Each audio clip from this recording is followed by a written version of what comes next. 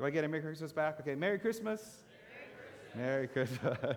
Awesome. So good to see you all, and hope that everyone is just enjoying and anticipating this time of year. I know a lot of family and friends come back, and so it's just a great time just to enjoy those things. I remember too, because I did not grow up in a religious household, and so Christmas was celebrated, just more as a cultural holiday, and we still had a tree and things like that, and got presents, and it was fun. But really, I did just for, all the way up till college, really, because again, I didn't have any Christian upbringing that, I just thought, I didn't know the religious underpinnings of Christmas. I didn't understand who Jesus Christ was. Okay, so confession here is that, the name Jesus Christ, right? I mean, all the way up until college, I thought Christ was Jesus' last name, as in, Jesus Christ, the son of Joseph Christ and Mary Christ. I mean, really, that's how bad, my religious understanding was. Quite a long way that God has brought me, amen. But maybe some of you here, too, are kind of exploring what church is all about, or who Jesus is, or you're kind of new to the faith, and you might have that same kind of question, too, like, what is the Christmas story all about? And you're not sure. And so there was one writer in the New Testament. His name is Matthew, and he was a Jew, and he's a tax collector. And he eventually became a disciple, a follower of Jesus Christ, one of his inner circle, one of the closest friends of Jesus and his ministry. And so, of course, they would have told stories, around the campfire. Matthew would have known his mother, Mary, and heard the story about Jesus' birth. And Matthew would have done his own research when he wrote one particular book of the Bible called the Book of Matthew, the Gospel according to Matthew. And so he himself records the events surrounding Jesus' birth. And so there in Matthew chapter 1, verse 18, and he begins this way. He says, "This is how the birth of Jesus the Messiah came about." Thanks, because that's what we were asking. And so that word Messiah, in the original Greek, anyone want to take a guess what it is in Greek? What Messiah is in Greek? Anyone? Okay, it's Christos, okay? So that's where we get Jesus Christ, Jesus the Messiah, Jesus Christos. That's where it comes from. And so Matthew's coming from a perspective that this baby who's come is the Messiah, the Christ, the one who's been foretold would be the deliverer not only of Israel, but for the whole world. And so verse 18, this is how the birth of Jesus the Messiah came about. Her mother Mary was pledged to be married to Joseph, but before they came together, she was found to be pregnant through the Holy Spirit. And so it's kind of crazy when you think about this, that what happened was that Mary, the mother of Jesus, was found to be pregnant. She hadn't had sex with some other person. There was no, weird things going on, but she was found to be pregnant with the Holy Spirit. Now, when you hear that, that's just crazy, right? A person, a mother, who is carrying a child, and there was no father. It just sounds crazy. In fact, it was so crazy, it was crazy back then in first century as well, that nobody believed her. Her parents didn't believe her. She was engaged to Joseph, and Joseph didn't even believe her. And so because of that, the next verse, it says that Joseph, her husband, they were engaged, even though he was faithful to the law, and yet did not want to expose her to public disgrace. He could have had a lot of bad things happen to Mary. He had in mind, because he didn't believe her, that this child was of virgin conception, he had in mind to divorce her quietly. Now, if these verses sound familiar, it's because this is also where we started from last week. Verse 20, but after he had considered this, an angel of the Lord appeared to him in a dream. Now, when it comes to this aspect of dream, we all have had dreams before, right? Sleeping and you're dreaming. One thing about dreams is dreams are highly emotional. Even though they could be the weirdest things that you're thinking about, dreams, that you sense something, you always feel something. Maybe some of you, have you ever had a dream that was so intense, like you wake up like in a cold sweat, or you wake up and you're scared, or you wake up and you're really happy? I mean, dreams are really, they're intensely emotional. And so what we want to do is when we hear these words is that as the angel's speaking these particular words to Joseph, Joseph is getting very emotional. And this is what the angel says to him. Joseph, son of David, do not be afraid to take Mary home as your wife, because what is conceived in her is from the Holy Spirit. She will give birth to a son, and you will give him the name Jesus, because he will, and I'm going to stop there, because what I want to do is when we finish that sentence of what this Jesus will do, I want us to feel the full impact that Joseph would have felt in the same way as he was hearing this announcement of what this and who this baby Jesus is. We need to understand a little bit of the context, because Joseph lived in the first century, religious man, Jewish. He was hearing the angel's words, and because the angel's words were pregnant with all this religious theme and religious imagery, it would have been stirring up just emotion and feeling and intensity of who is this child? What is going on in my life? Because again, the angel was dropping these huge theological hints, and it would have been emotional. It felt real to Joseph. Just like when we dream, it feels so real, so intense. There are three things that the angel's dropping these hints of, like, who is this baby? So the first one is that he calls Joseph the son of David. He calls him by this name, Joseph, son of David, which is really, really strange. The reason it's strange is this. First of all, is that back in the first century, in Jewish culture, they didn't use last names. Jewish culture people actually didn't start incorporating last names until the 10th century AD. So in first century Palestine, the way you would have named people is you would call them by their first name and who their father is. So for example, Jesus in Palestine, he would have been named Jesus, Joseph, son of Joseph. Jesus bar Joseph. Jesus and his father is Joseph, the carpenter. Okay? That's how they would have named it. Joseph, when the angel calls Joseph, he calls him Joseph, son of David.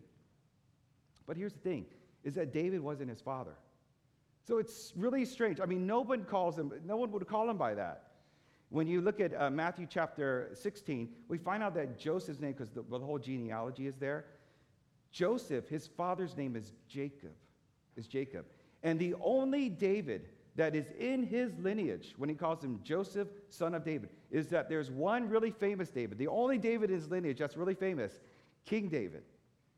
And so that would have kind of begin to solidify this idea that you're calling me Joseph, son of David? David in whom this particular line that God promised that out of the lineage of David would come the Messiah. And so it would have just begin to birth in his mind like this. It would have caught him off guard. So strange. Why are you calling me son of David?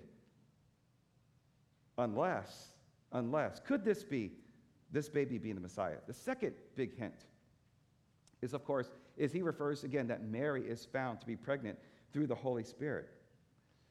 So again, this is part of the nightmare of the whole situation. This is not a normal birth. Joseph is not the father. This is a miracle baby. And Matthew, he helps us out. He helps the reader out.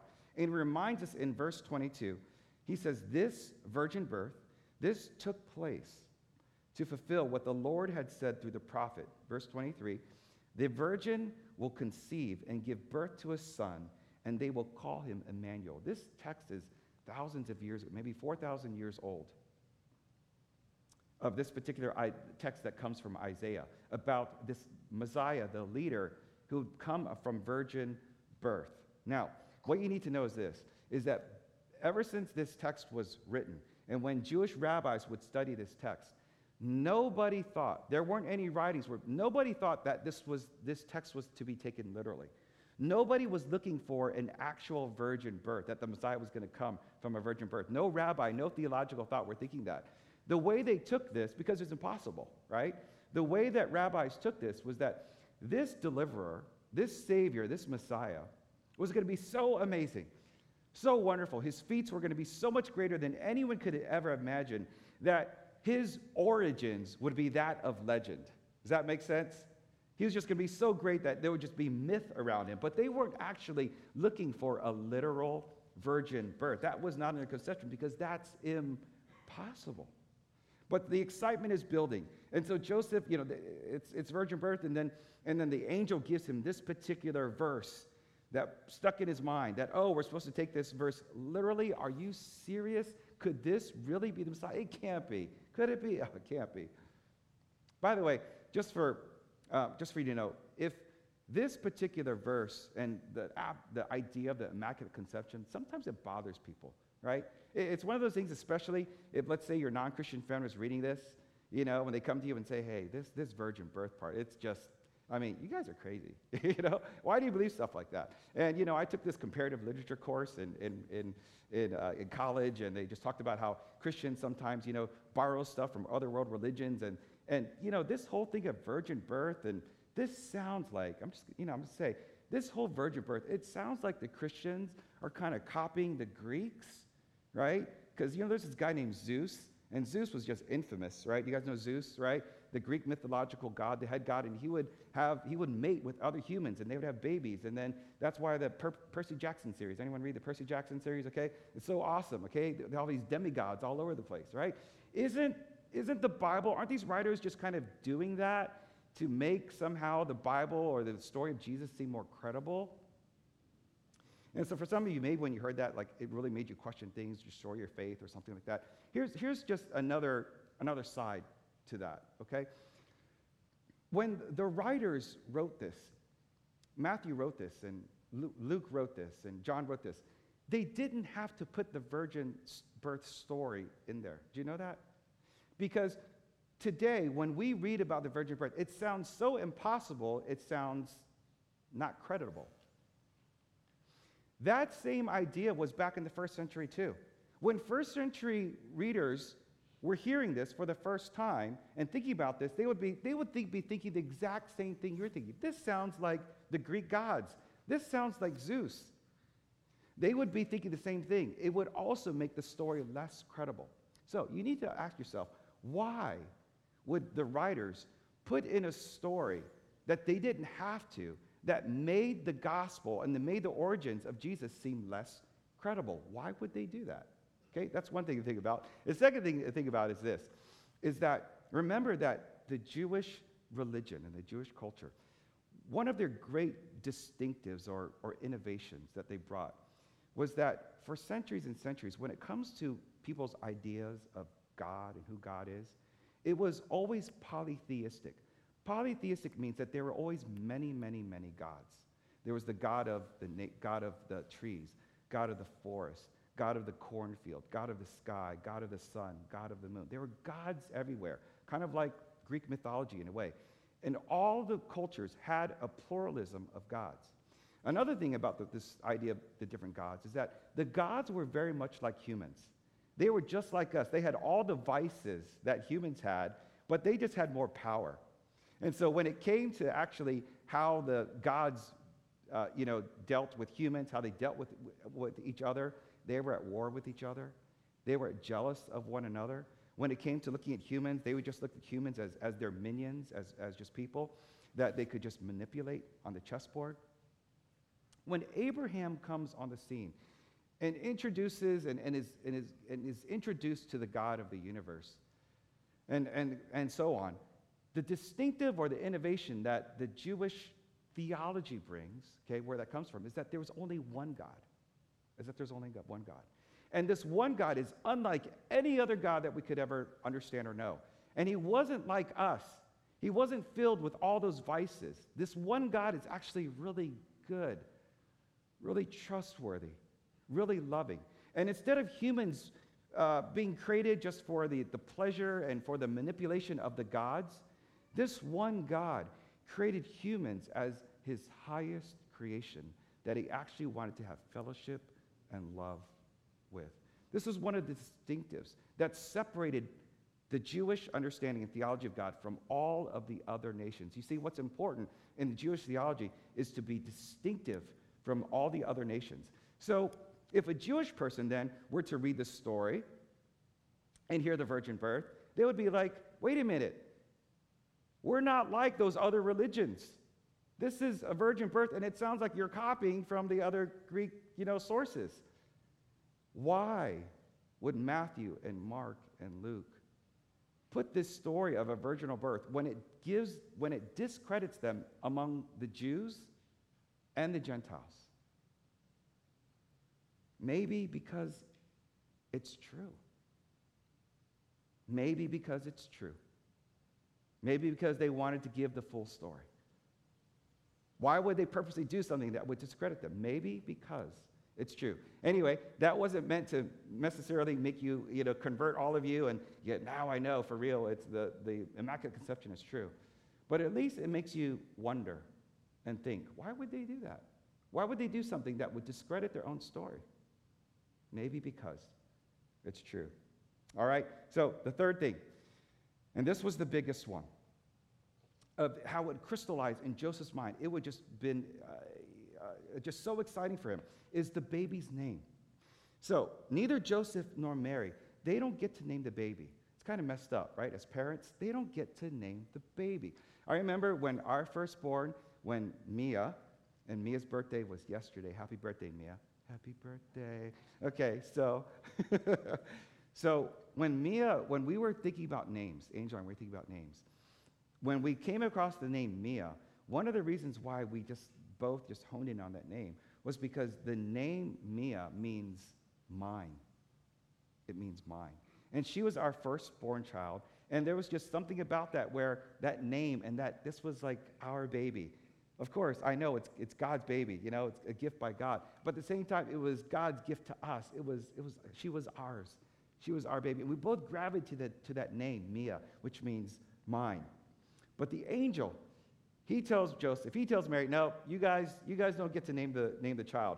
And perhaps this was the scariest part of Joseph's dream, because he's thinking, who is this angel going to name my baby, right? Please not Melchizedek or Methuselah or Jehoiachin. Even the Jews have trouble pronouncing those names, right? Please don't name my baby something weird, right? But the angel says to him that his name will be Jesus. And everyone who was reading Matthew's gospel, and everyone who was hearing Matthew's gospel being read in the early church, that's how they would have done it. And Joseph himself, when he heard that name, that his name would be Jesus, it'd be like, bingo, wow, this child is it. This child has to be the Messiah.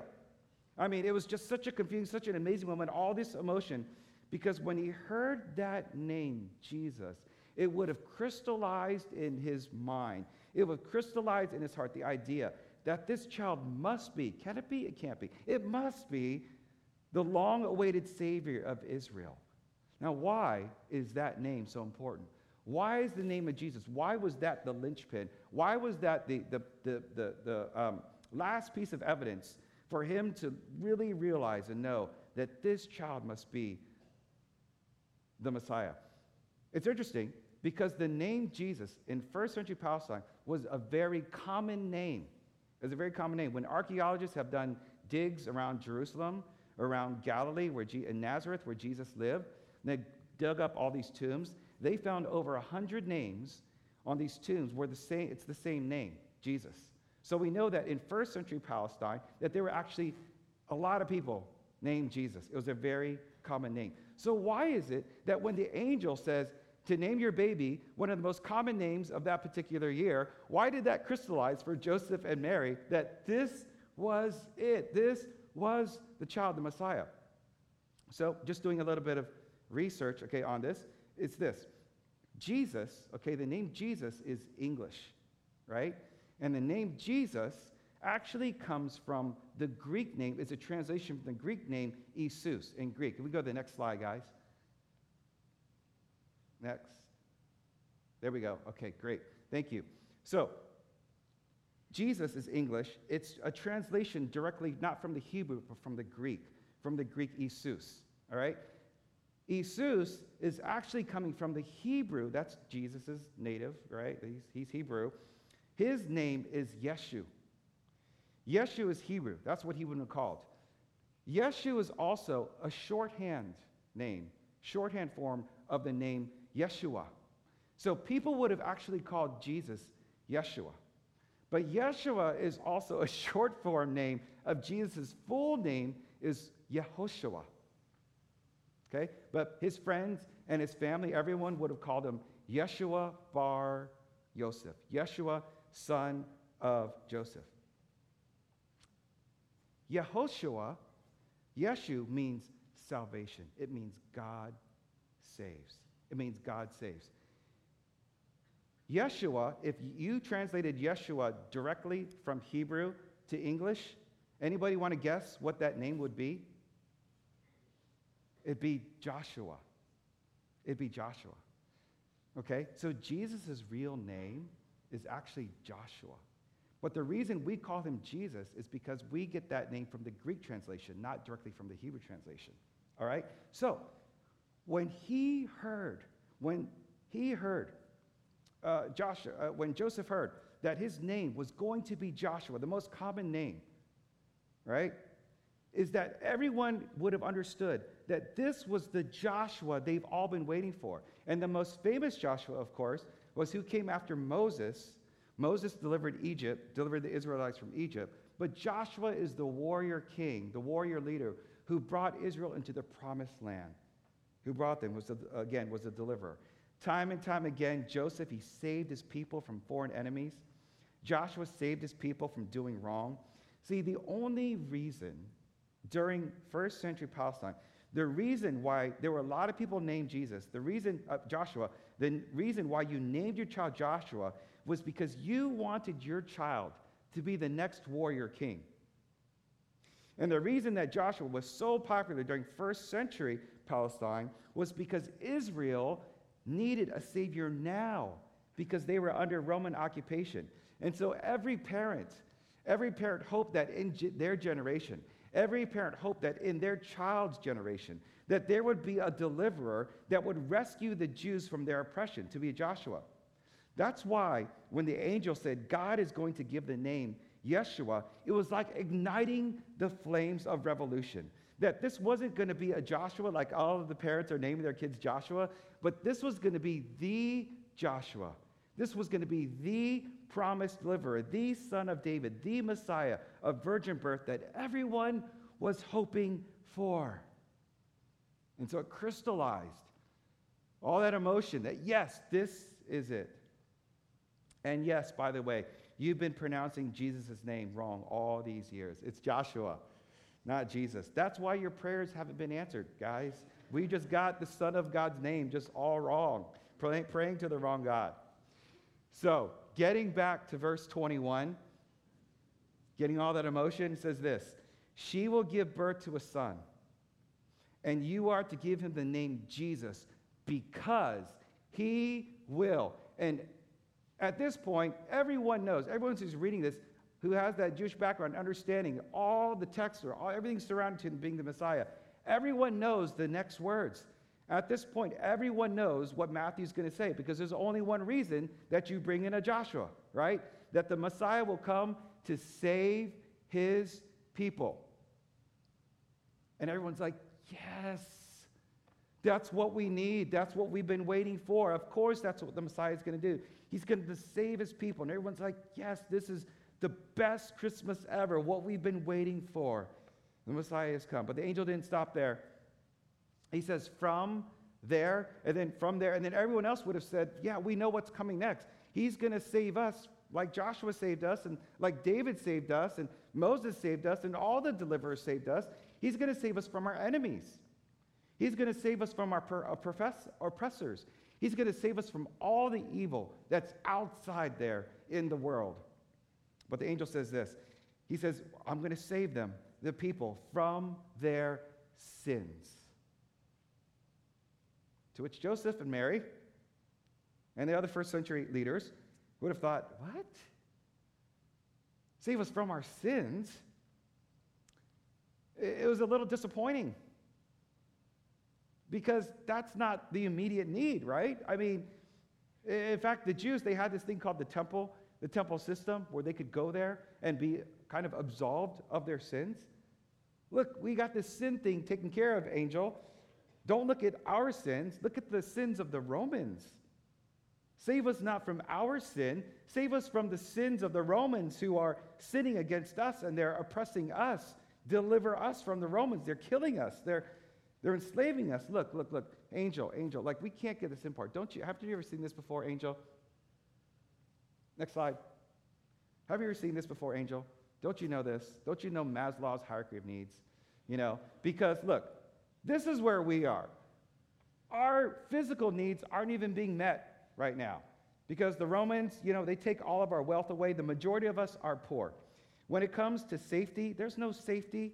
We have no rights. The Roman soldiers, they could just pull us off the street and make them their slave. Our sense of belonging, we have no sense of belonging. Because as an occupied nation, our families have been ripped apart through slavery, through forced deportations, Roman gods, Roman culture, Greek language. Esteem, our esteem is tied to the land. And we have no land. This land is not our land anymore. We're treated like dogs. And so you want to talk about sin? You want to talk about this self-actualization, like getting better on the inside? Like, what are you talking about, angel? There's no way. We don't need a savior from our sins. That's not really a felt need right now. We need to be saved from Rome, not our sin. We need to be saved. We need to be free from Rome, not our sin.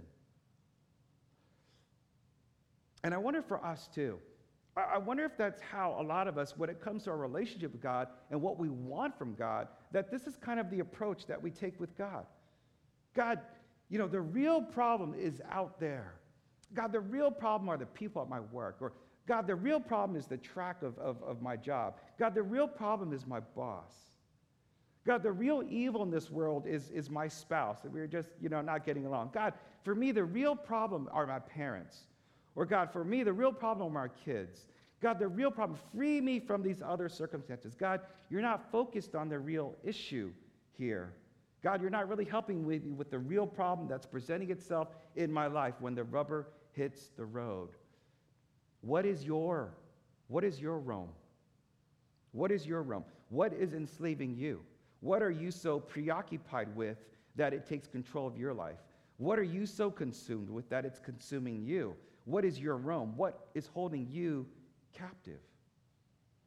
And so, we have a lot of different things in our lives. And you might say, well, I feel like a prisoner at my job, or I feel like a prisoner in the kind of career track I'm in. My boss he's like Rome. He's like Nero. You might say I'm enslaved to mortgage or my debts or my credit card. And you might say, man, the evil banks, they're the real problem in this world. You might say you feel like a prisoner in your marriage, or my spouse is the real problem. I'm not the real problem. My spouse is the real problem. A lot of you might say Washington, D.C. Washington, D.C., that's the real problem. The White House, that's the new Rome. What's your Rome? Maybe for you, your Rome is not necessarily like a place or a location, that is, or a company or something like that. But maybe your Rome is you feel like you're stuck in a particular place in life. You feel like you're enslaved in a particular station in life that you just can't seem to get out of. Or maybe you have no roots in that place. You have no home. You feel a little bit lost. See, when you feel like you're enslaved by Rome, you feel a little bit lost. And what's interesting is that Jesus, when he gets older, he's able to speak for himself about why he came. Christmas tells us about how he came. Jesus, as an adult, tells us about why he came. Luke chapter 19, verse 10 says this: "For the Son of Man came to seek and to save the lost." The lost. And one of the reasons that one of the reasons we're so lost is because so many times we can't even identify the problems that are plaguing us. One of the reasons we're so lost is because sometimes we can't even admit the sins that are hindering us. One of the reasons sometimes humans are so lost is because we always want to blame other people for our problems and cannot identify the issues and the things that are within us. And so the angel is saying to Joseph, look, you've got a much bigger problem than Rome. You've got a problem that's going to outlast Rome. There's going to be kingdoms that come after Rome. There's been kingdoms before, and there's kingdoms after. And there's a big problem that the world faces that's much bigger than what you understand. It's the sin. And you need a Savior, and the world needs a Savior to deliver you from sin. And what the Messiah wants to do for you, he also wants to do for Rome. Wow. And so what's your Rome? Now, some of you also, when you think about your Rome, you're actually agreeing with the angel. You're like, yeah, those things are external. People in high places or the evil in this world. If you just replace some of those people with quote unquote the better person, sometimes it just devolves. It's just people are going through the same thing. And just history seems to repeat itself. People with power, and they get corrupt. And for some of you, you might say, yeah, I know, I agree with the angel. You know, the Rome that I need to be free from, it is on the inside. They are my sins. They are the way that I see myself. I'm enslaved to lust. I'm enslaved to jealousy. I'm enslaved to pride. I'm enslaved to resentment, anger. There's just some people I cannot forgive. I'm enslaved to that. I'm enslaved to selfishness, insecurity, envy, addiction, pain of my past, fear of the future. When I think about all those sins, I just feel kind of sick inside. And what's interesting, too, is that Jesus would go on to say in Luke chapter 5, verse 31, that it's not the healthy who need a doctor, but the sick. I have not come to call the righteous, but sinners to repentance. And it's not that Jesus only came for a select group of people called sinners, and there's these group called the righteous. No, what he's saying is that Jesus can only be heard by. Jesus came for everyone. But for those who can really hear him are the ones who have the humility to say, I'm not the righteous. The problems aren't out all there. But the problems stem from the sin that's inside here. It's those who can admit that, who can hear the words of Jesus. And so, you see, Jesus, he knows that externally, that big, bad Rome isn't the ultimate problem. That your job isn't the problem. Your parents aren't the problem. Your spouse isn't ultimately the problem. Your company isn't ultimately the problem. The government isn't ultimately the problem. The angel says, you are to give him the name Jesus because he will save his people from their sins. We need to be saved from ourselves first. There's a lot of evil in the world. There's a lot of things we want to change in the world, but it's here that needs to be continually transformed first. The problems out there all come from the sin that's in here. And if there was some way to change this, if there was some way to heal this, if there was some way to deliver this, there might be real hope in the world. And there might be real hope for the world. And so kind of going back to that hierarchy, Jesus kind of turns the whole thing on its head. And the goal then is not self-fulfillment, but it actually starts with this idea of surrender. Surrender. Where you raise your hand, where you say, Jesus, yeah, I'm in that category. I'm part of that sick category. I need a doctor. You raise your hand and admit, God, I'm lost. I'm sick on the inside. And that Jesus died on the cross so that we might receive the gift of eternal life. Eternal life meaning forever, and eternal life that there's a quality to our lives here and now. That the sacrifices that we make in this life for love and for others, that what we do in the here and now makes a difference in the then and there. That we surrender our lives to God. That's our foundation, our beginning point. And God gives us the gift of salvation, the Joshua, what we needed to be set free, forgiven, and free from the bondage of sin. And on that foundation, our esteem changes. Our esteem transforms, where our value is no longer secured by the land we possess or how we're treated or what your parents said about you, no matter how hurtful, that your esteem comes directly from your heavenly Father, who looks at you and says, this is my son, this is my daughter, in whom I am well pleased. You're forgiven and you're free and you're declared right before God. And the gift that you're given is this unshakable new identity based not on what people say, what's in your bank account, or even what you think about yourself in the moment.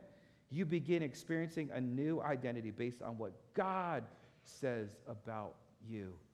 The only opinion that really, really matters. And then on that foundation, there's this sense of belonging transforms. Maybe in life you felt like you've never really fit in with a particular crowd. Maybe you've always felt like on the outside of a particular group. You never had a tribe. But now you do. Now you do. Because in Christ then you belong to Jesus. And Jesus gave us the gift of the church, the big C church, not this church. And as a church, we're just a bunch of recovering sinners That's what we are. We're a bunch of recovering sinners. We're far from perfect. But when we're walking with God, filled with the Spirit of God, the church then becomes a city on the hill, a place where people can actually find love, inspiration, acceptance, and hope. Just 2 weeks ago, downstairs in the fellowship hall, we had a gathering of pastors in our fellowship hall. And this was in 2018, you know how we do this community serve day. We went over and served Dearborn. So there's another one. It's kind of growing, and more churches are doing it every year. And so we actually had a luncheon, an informational luncheon for pastors that were interested in doing it in 2018. So we had about 30 pastors come from the Seattle area, and we had lunch, and that lunch was catered. And as the delivery person was dropping off all the lunch boxes, she came in, she dropped them off on the lunch boxes on the table, and as she was leaving, as she was at the door, she just turned around and said this. She said, "I just want to thank you for all that you guys do in our community. I'm actually a parent at Dearborn, and some of my kids go there, and I've been to some of the things here at the church." I didn't recognize her. I didn't know who she was. And then her last thing was just struck me. She just said, "You guys give so much hope to our community." I was like, wow. We're in Seattle, and someone said that about the church? I mean, that's amazing, right? Amazing. Blew me away. That's what the church is supposed to be. And on that foundation as well is our need for safety transforms. Instead of worshiping the God of security that keeps the vision of our lives so small, that we have the gift of faith, to believe in a God that can do the miracle, that can make something out of nothing, to believe in a God that can change the world, to believe in a God who's not far away, but a God that's in our hearts, that God that's in our homes, the God that is in our families, in our cities, in our neighborhoods, in our country, to believe in a big God who loves the whole world unconditionally because he proved his love for us by dying on the cross, and he proved his power by being raised from the dead. And on that foundation, our physical needs are met. Jesus said, seek first his kingdom, surrender your life's salvation, seek first his kingdom and his righteousness, and all these things, your safety, your sense of belonging, your esteem, all these things will be given to you as well. And Jesus isn't saying, don't worry about nothing, and he's not saying be irresponsible with your needs. He's just reminding us that life isn't just about scraping by. And it's interesting because we're in the richest country, right, on the planet, and yet there's so many of us who live as if we're just scraping by. A lot of us, we know that we're rich compared to the world standards that live on $2.50 a day, or 80% of the world that lives on less than $10 a day. God has already given us so much. And so it's important for us as Christians then to be asking also that question, or hearing God ask that question, what are we doing for the kingdom? Is anybody out there worried about God's kingdom and God's righteousness? Is there anybody worried about real poverty? Is there anybody worried about real injustice? Is there anybody worried about disconnected people? Is there anybody worried about the next generation of teenagers? Is there anybody worried about the other nations who still haven't heard? Is there anybody going to talk to your boss? Is there anyone who's going to talk to your neighbor, your friend, or even your enemy? And the gift that God gives us is the gift of peace. The gift of peace about temporal things so that we can focus on the eternal things. And just maybe, if I, a sinner like me, if I can be transformed by God, then maybe others can be transformed. And if others can be transformed, maybe a community can be transformed. And if a community can be transformed, then maybe a city can be transformed. And if a city can be transformed, then maybe a country can be transformed, and so on and so on. And that's why 2,000 years later, this movement of celebrating Jesus, this movement of following the God of the universe has not gone away. That's why today, with 2.3 billion believers, we're all celebrating the birth of Jesus together. That's 31% of the world's population. That's the largest religious group on the planet. And so again, where is your Rome? Where is your Rome?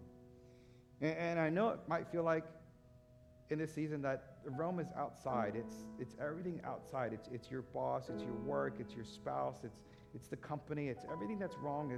It's with the government, it's White House, it's with the kids, it's with the parents, it's in the in-laws. It's something always that's external to you. But the real change that God points us to, the real change that can bring real change that you need is the transformation that takes place in a heart that's surrendered to God. The real change that can be real hope for the world is the change that needs to take place in your heart and the heart of your brother, of your sister, of your fellow human being. And this change is the forgiveness of sins, and it's the birth of a new life in Christ where you are free. Where you are free. Salvation is the gift. It's the gift of Christmas that begets all of the other gifts of Christmas. That is why Yeshua, that's why Jesus, that's why Joshua came for you. Would you consider, would you receive his gift this Christmas? Would you bow your heads with me?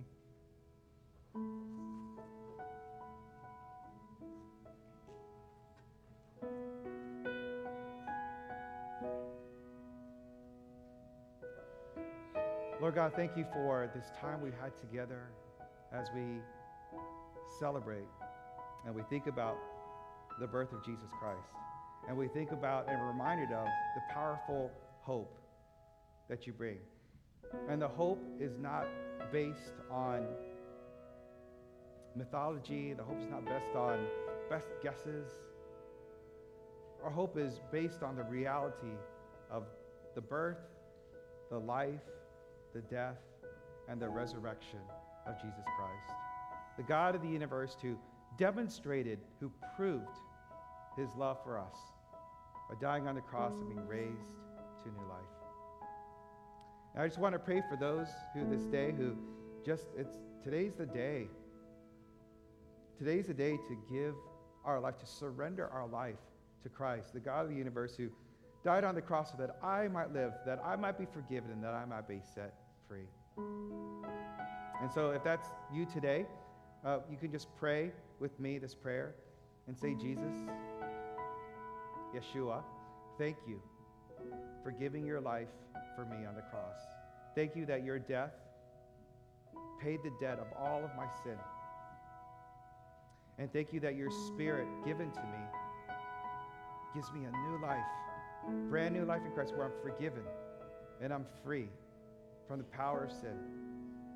And my esteem is no longer based on what people can say or think about me, but it's fully based in your love for me. And my sense of belonging, I come into a new family called the church. And God, all these things that I worry about, Lord, you are the God of the universe. And you have set eternity in my heart, Father, so that I can focus on the things that are truly significant and real, that will last in the ever after. So thank you, Father, for today, for the new life. I surrender my life to you, that I may receive true life. Thank you, God. Thank you, Lord, for all your works, for the blessing of Christmas, for the light of your Son to invade this world, that the darkness would dissipate. And we worship you this morning. In Jesus' name we pray. Amen. Amen, church. Let's all stand together.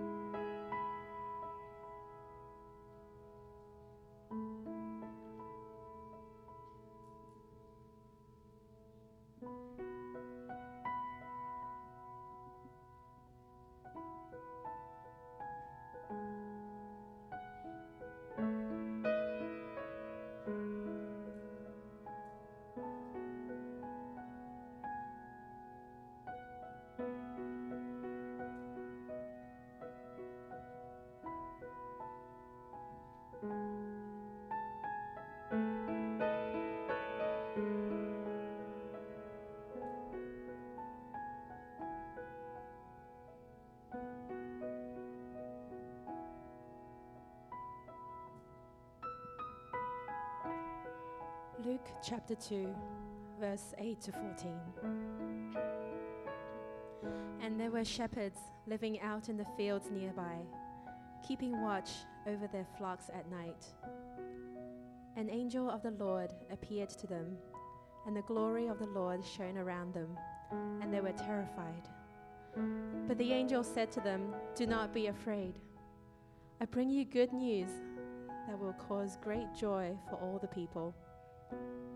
Today, in the town of David, a Savior has been born to you. He is the Messiah, the Lord. This will be a sign to you. You will find a baby wrapped in cloths and laying in a manger." Suddenly, a great company of the heavenly hosts appeared with the angel, praising God and saying, "Glory to God in the highest heaven, and on earth peace to those on whom his favor rests."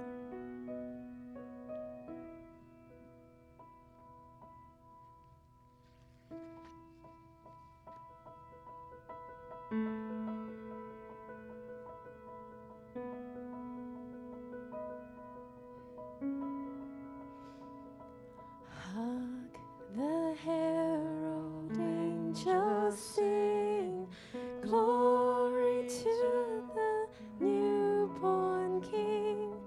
Peace on earth and mercy mild, God and sinners reconciled. Joyful all ye nations rise, join the triumph of the skies. With angelic hosts proclaim, Christ is born in Bethlehem. Hark, the angels sing. Hark, the angels sing, glory to the newborn King.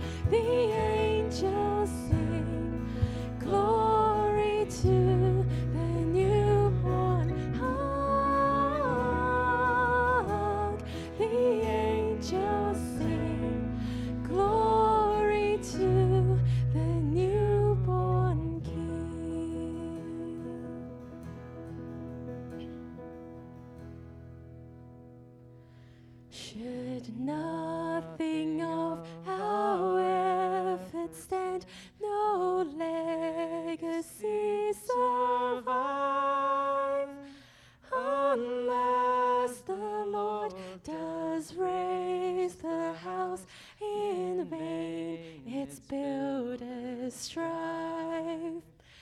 To you who boast tomorrow's gain, tell me, what is your life amidst that vanishes at dawn? All glory be to Christ. All glory be to Christ our King. All glory be to Christ. His rule and reign will never sing. All glory be to Christ.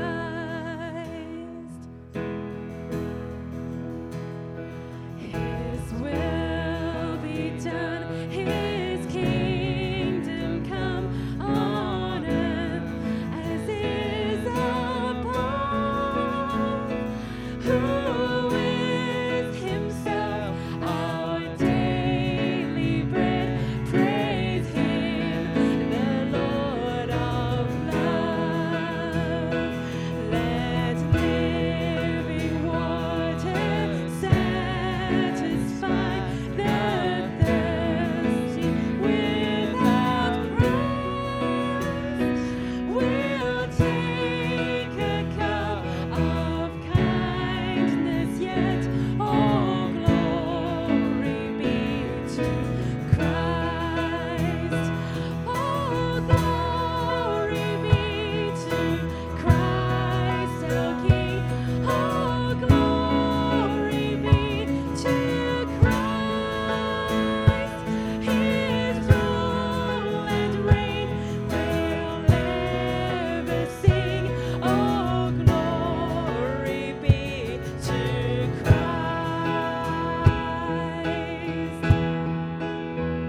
When on the day the great I am, the faithful and the true, the Lamb who was for sinners slain is making all things new.